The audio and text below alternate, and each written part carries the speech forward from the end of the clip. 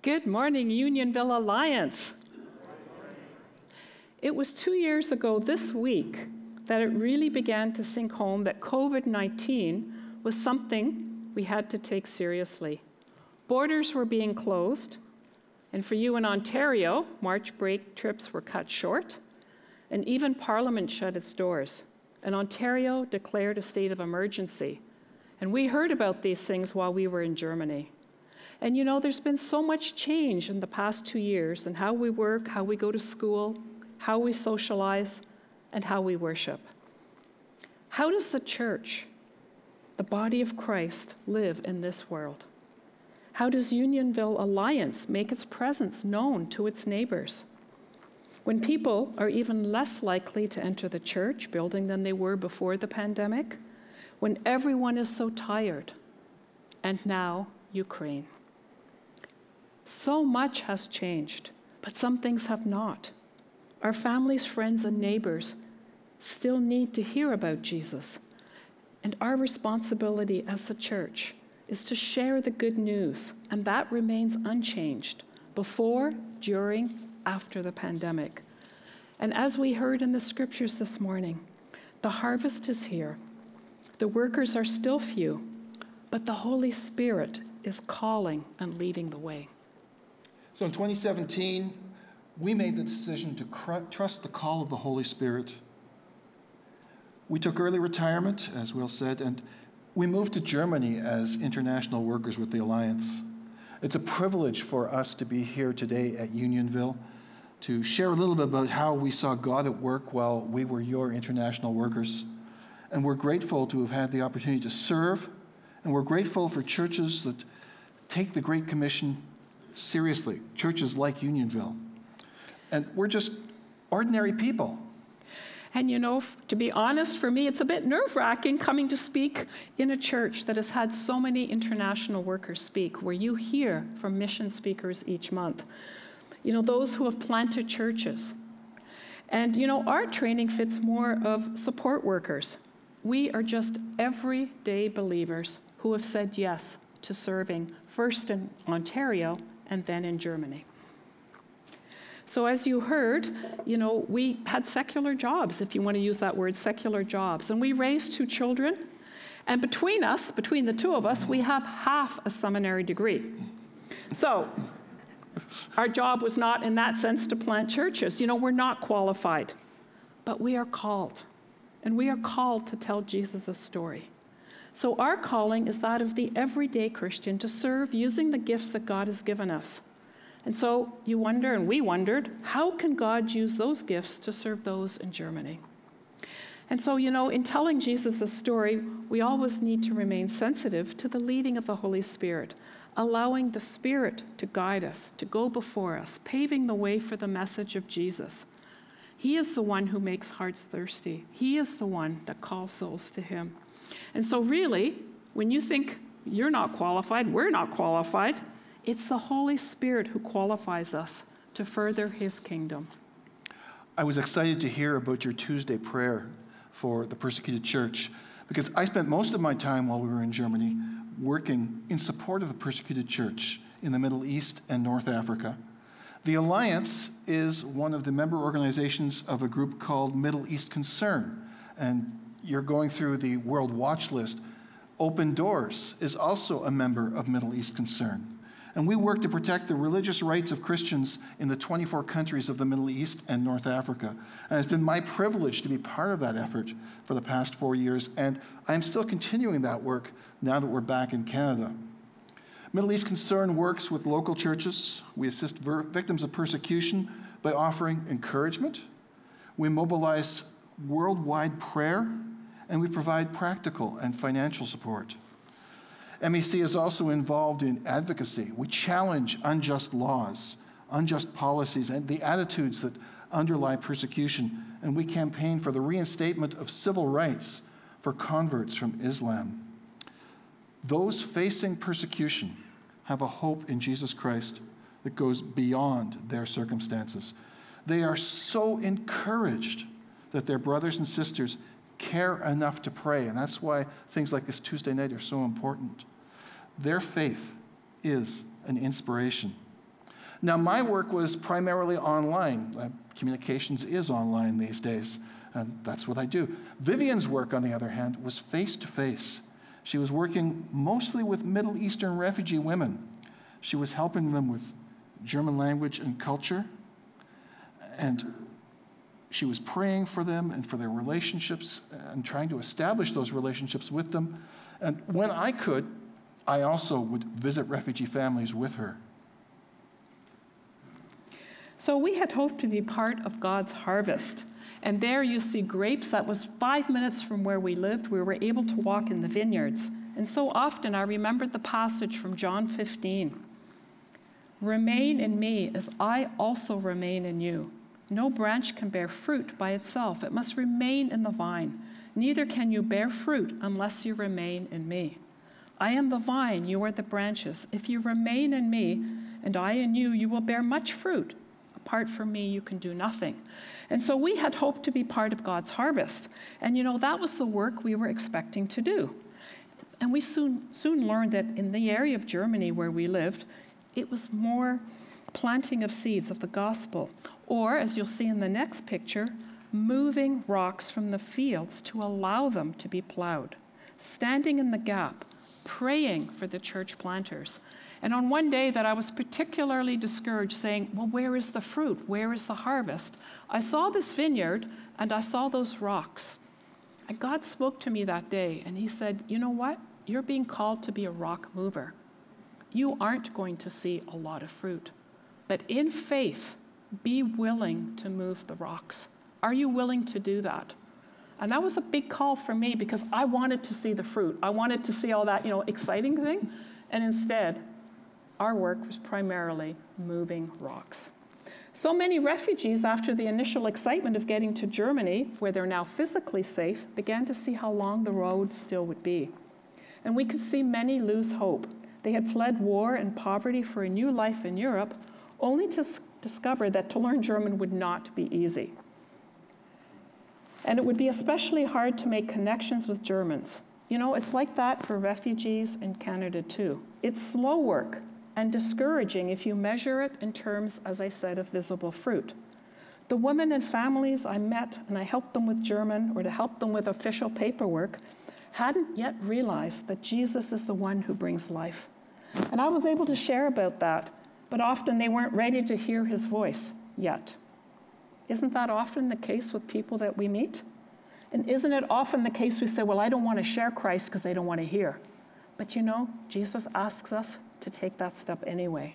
And in the slowness of the work, God was trusting me more and more to trust the Holy Spirit, to allow God to use the small ways to show love to others, and to let him worry about the results. And sometimes that means just helping where there is a need, offering physical water rather than the living water that we longed to offer. As Vivian said, our hope was that we would be part of a time of harvest. And instead, our work, as we realized looking back, our work was more like the work of John the Baptist. We were forerunners, doing what we could to prepare people to hear about Jesus. And the refugees that we met usually seemed to have little interest in him.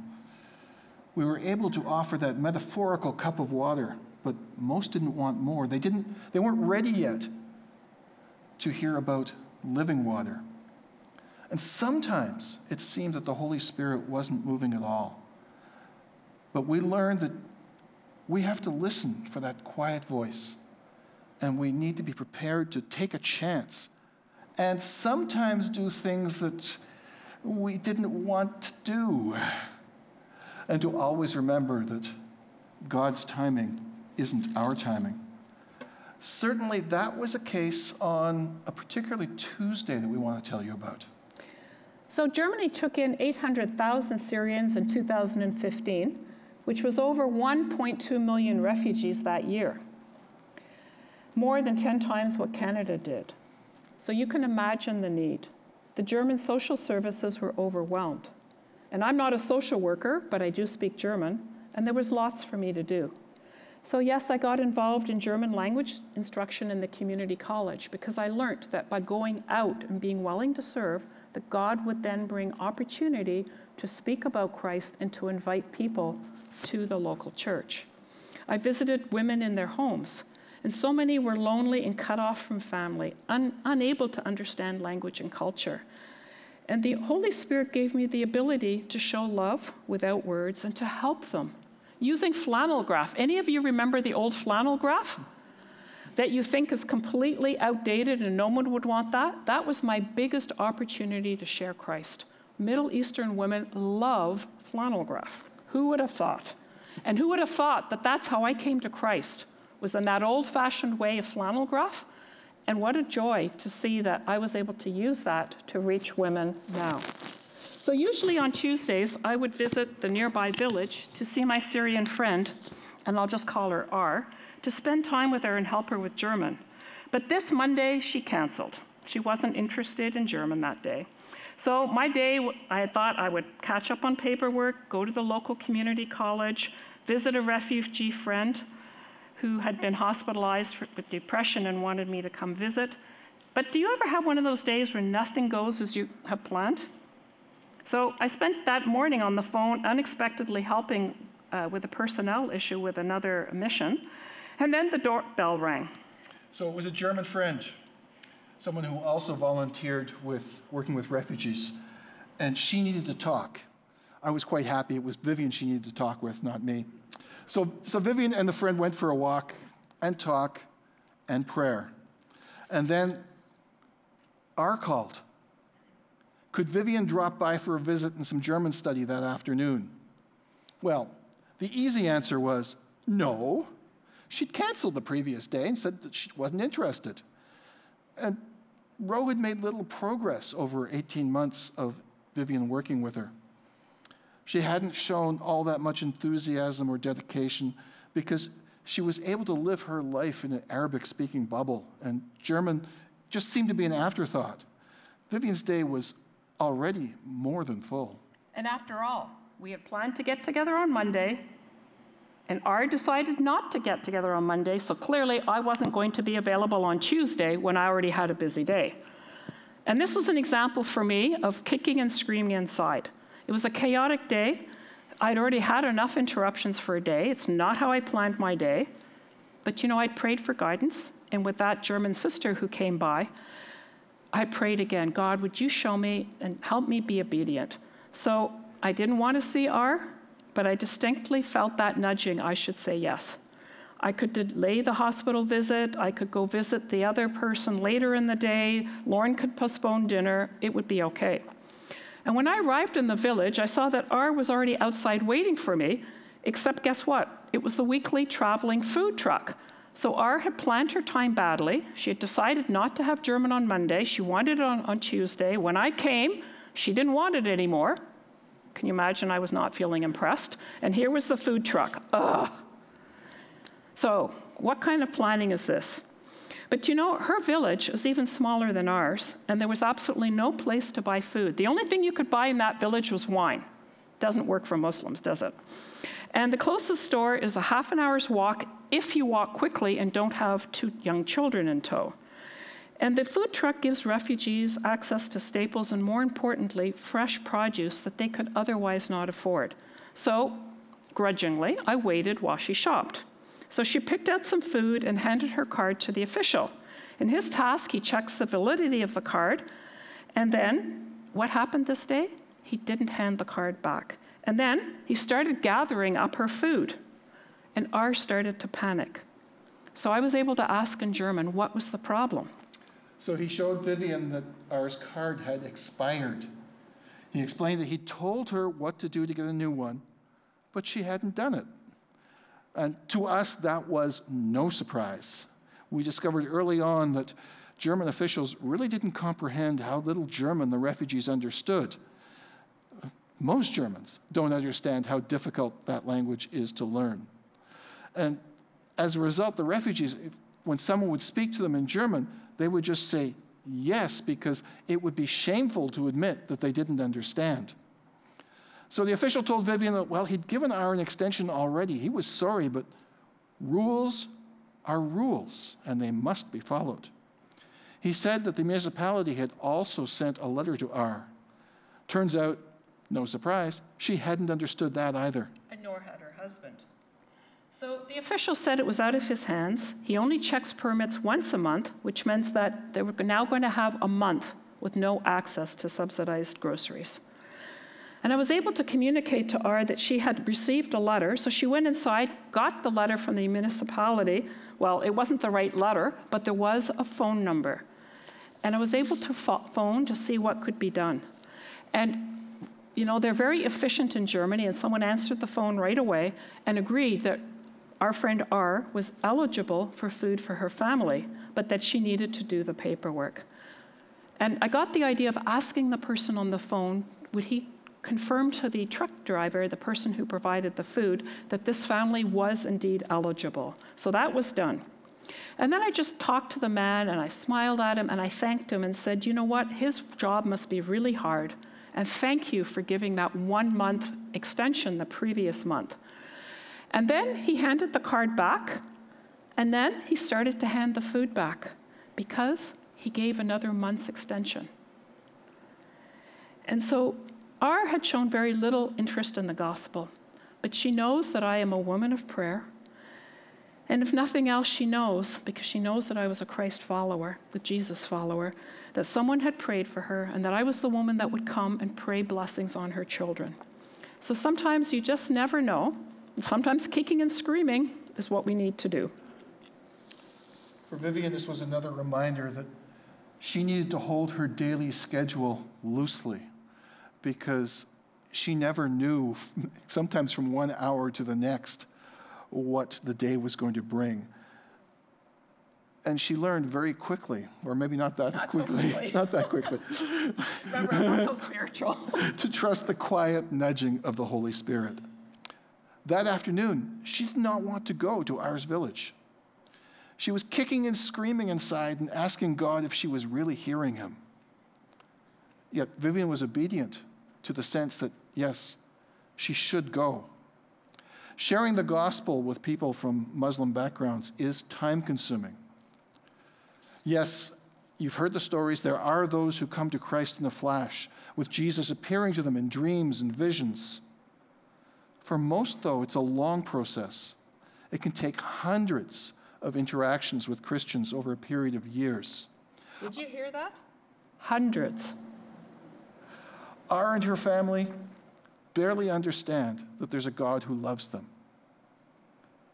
But she and Vivian are still exchanging messages now that we're back in Canada. And sometimes she'll send a message, "Can you come visit today?" Her children especially miss Vivian, and they're too young to grasp the distance between Germany and Canada. Lord willing, we are going to see them later this year. We're hoping to visit Germany then at some point.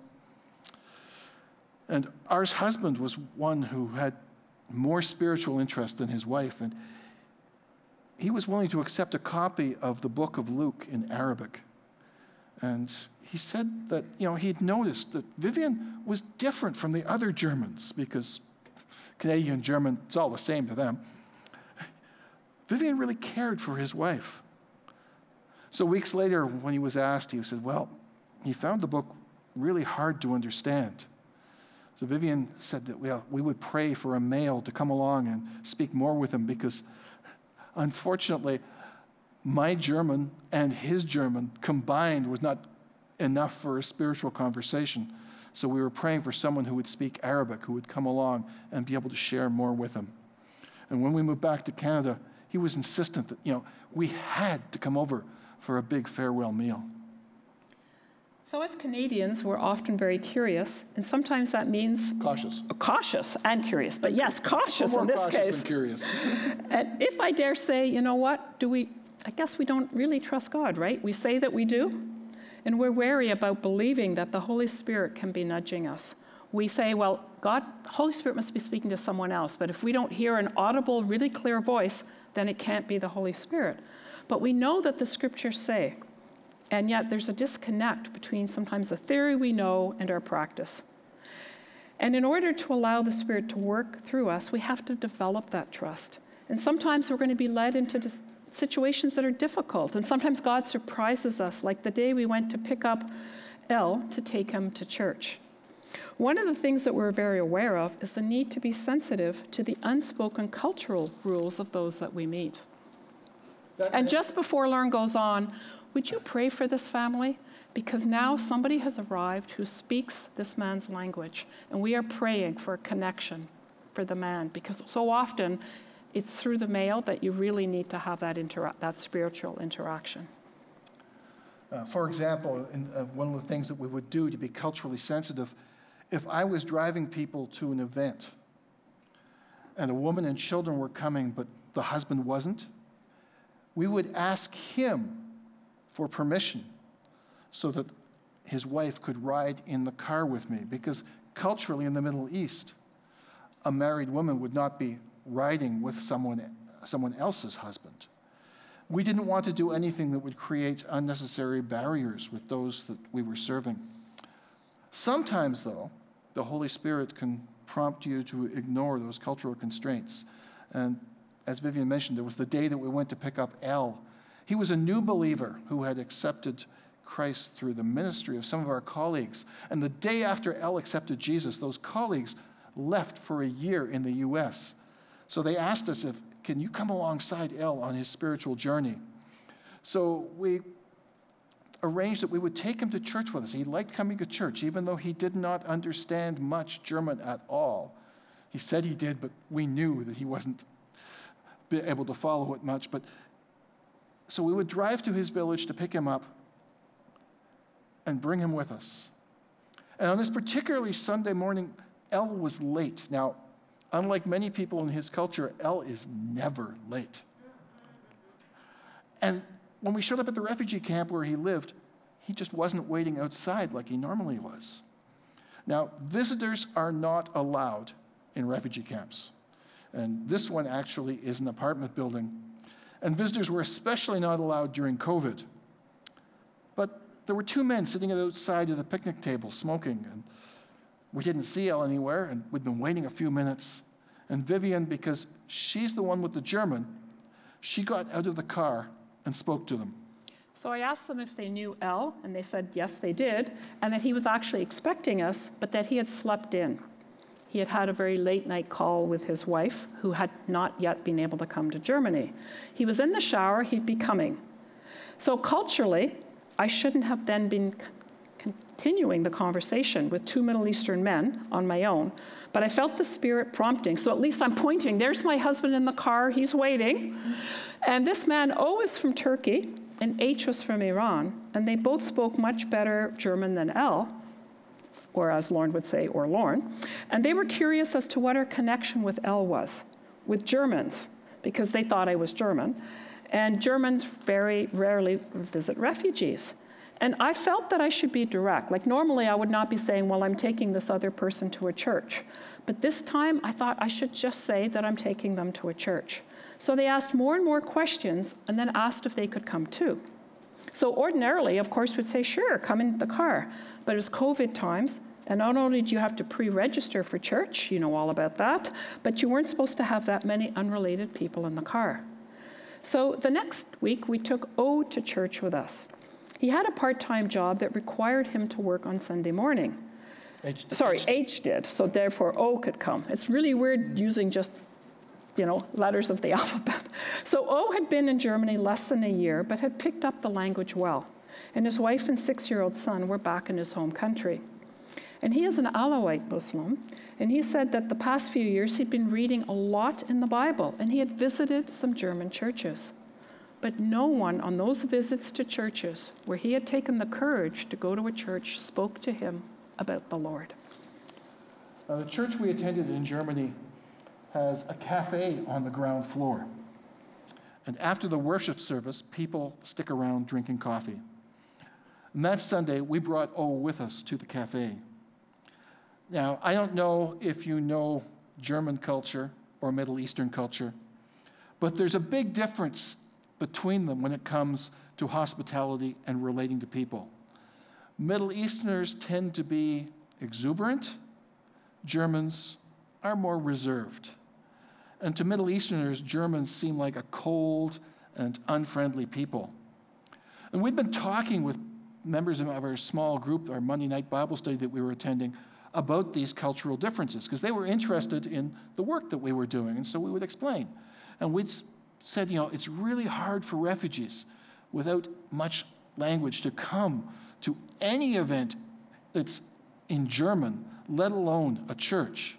So we had encouraged our German friends to come up and say hello anytime they saw us with a newcomer. And after more than 3 years of our saying this and saying, this is important, this time they did. They came up, they said hello. And there was a church member from O's home country of the same religious background. And he had been in Germany most of his life, and he had come to Christ as a teenager, the only one in his family, when love and care were shown to him by the pastor who's in the middle of the picture that you see on the screen.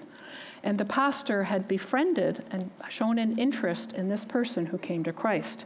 And Lauren had texted him to say that believer, to say that we're bringing one of his countrymen with him.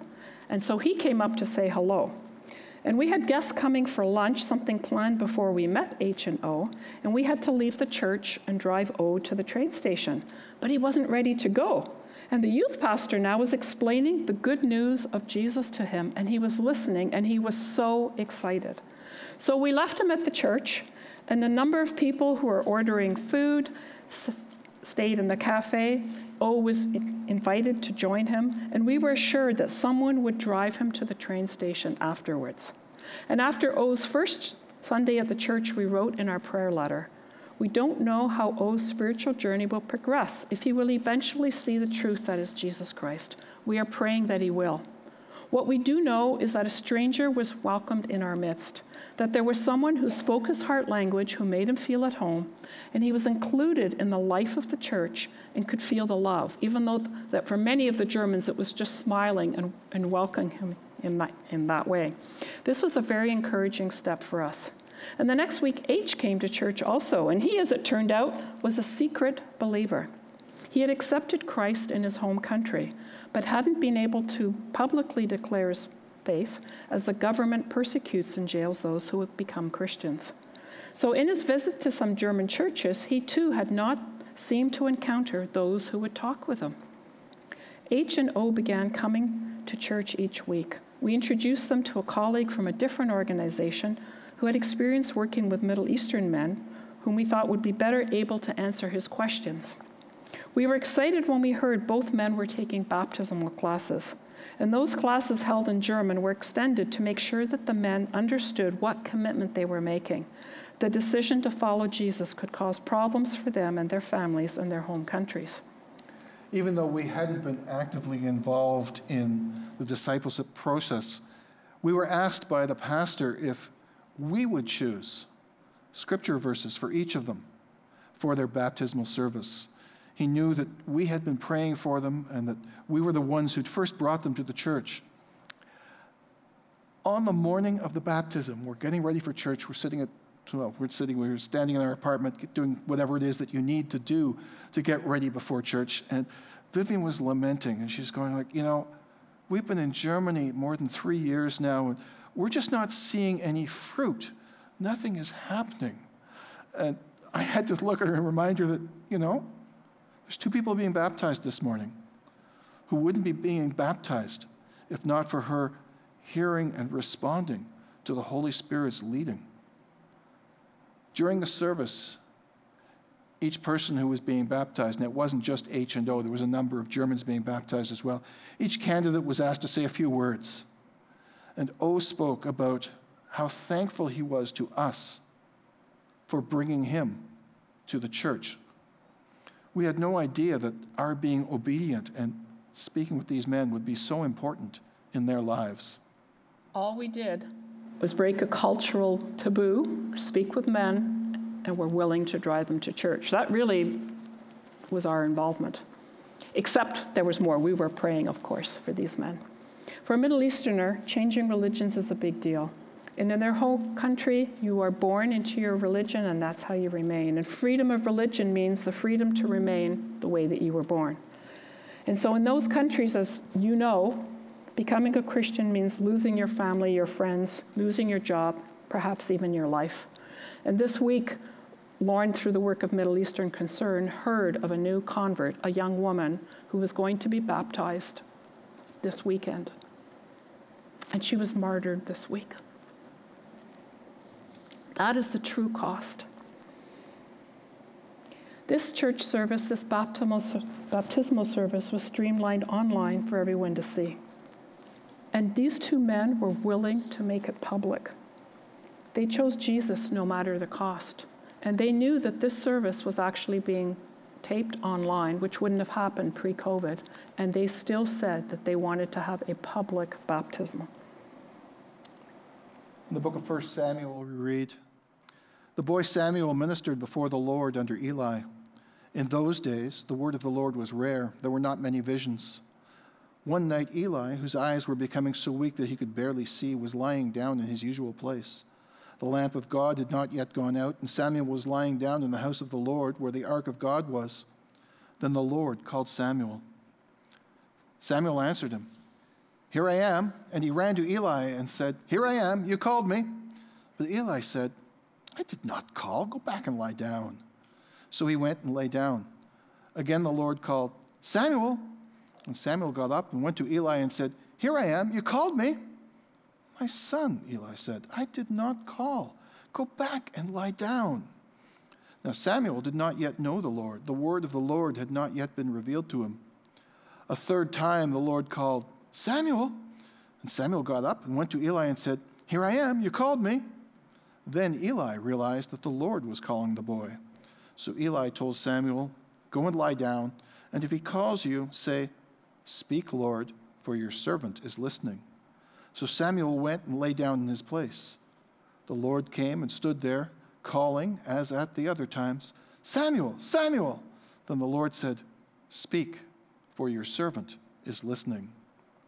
Sometimes it takes more than one attempt before we realize it is the Spirit speaking to us. But God will keep on trying until we understand. As we hear the Spirit's voice and, in obedience, act on what we hear, we learn to trust that the Holy Spirit will not lead us astray. And when we make a mistake, He will help us along the way. And so those are the two stories that we've shared today, to show that listening to the Spirit isn't something that's confined to the mission field. It doesn't have to be something loud and dramatic. In the first case, we didn't see a loud and dramatic end to the story yet. In the second example, we did see something dramatic. In Germany, I took a course on trauma healing to help me better minister to the refugees fleeing war and violence. And in Canada, I was very surprised that this seems to be the avenue that the Lord is opening up here, is offering these trauma healing courses. And it's led me to become a national trauma healing ministries coordinator for Connecting Streams, which is a ministry of power to change. And I love that, how we work together. And it's not whether you work for this group or that group. It's, are you a faithful servant of Jesus Christ? And while we were away from Ottawa, an Alliance Church started, an Arabic-speaking Alliance Church. And that's where I help on Saturday mornings online with language, except now it's English as opposed to German. And it's encouraging believers there. It's doing some visits. The visits are obviously curtailed in Ottawa, but visiting newcomers to Ottawa. And Lauren continues his work with the Middle East Concern and is considering more of a leadership role with a group called Loving Muslims Together. You know, as we've prepared to leave Germany, we were given a goodbye gift from the local church, and we saw it as an encouragement as we try to navigate serving back in Ontario. For those who don't read German, it's from 2 Corinthians 12:9. "My grace is sufficient for you, for my power is made perfect in weakness." And another passage that is spoken to us is known as the parable of the growing seed, found in Mark 4:26-29. He also said, Jesus, "This is what the kingdom of God is like. A man scatters seed on the ground. Night and day, whether he sleeps or gets up, the seed sprouts and grows, though he does not know how. All by itself, the soil produces grain, first the stalk, then the head, then the full kernel in the head. As soon as the grain is ripe, he puts the sickle to it because the harvest has come." And this parable reminds us that it's the Holy Spirit who is in charge of the work. But it also means that the man scatters the seed. So that is part of obedience to what we're called. Prayer, that is the absolute focus. But also being willing to take a risk when we're not sure, when we're nervous. That is the part of obedience. God is at work, and we are privileged to see that in Germany, but he's equally at work in Ontario. In 4 years in Germany, we learned to listen to the quiet nudging of the Holy Spirit, even when we didn't feel like it. And we learned how we need to learn to trust his voice. So how do we learn to listen and to trust? It starts by taking a step of faith. When we spend time with God, we learn to listen to the Spirit, to pick his voice out from among the babble of this world. Once we learn to hear the Spirit and take tentative steps of obedience, it becomes easier the next time to realize who is speaking, just like we read in the book of Samuel. Now that we are officially retired, we are just as busy here as we were in Germany. It seems that the Holy Spirit had in mind using the experiences from Germany to help with refugees here.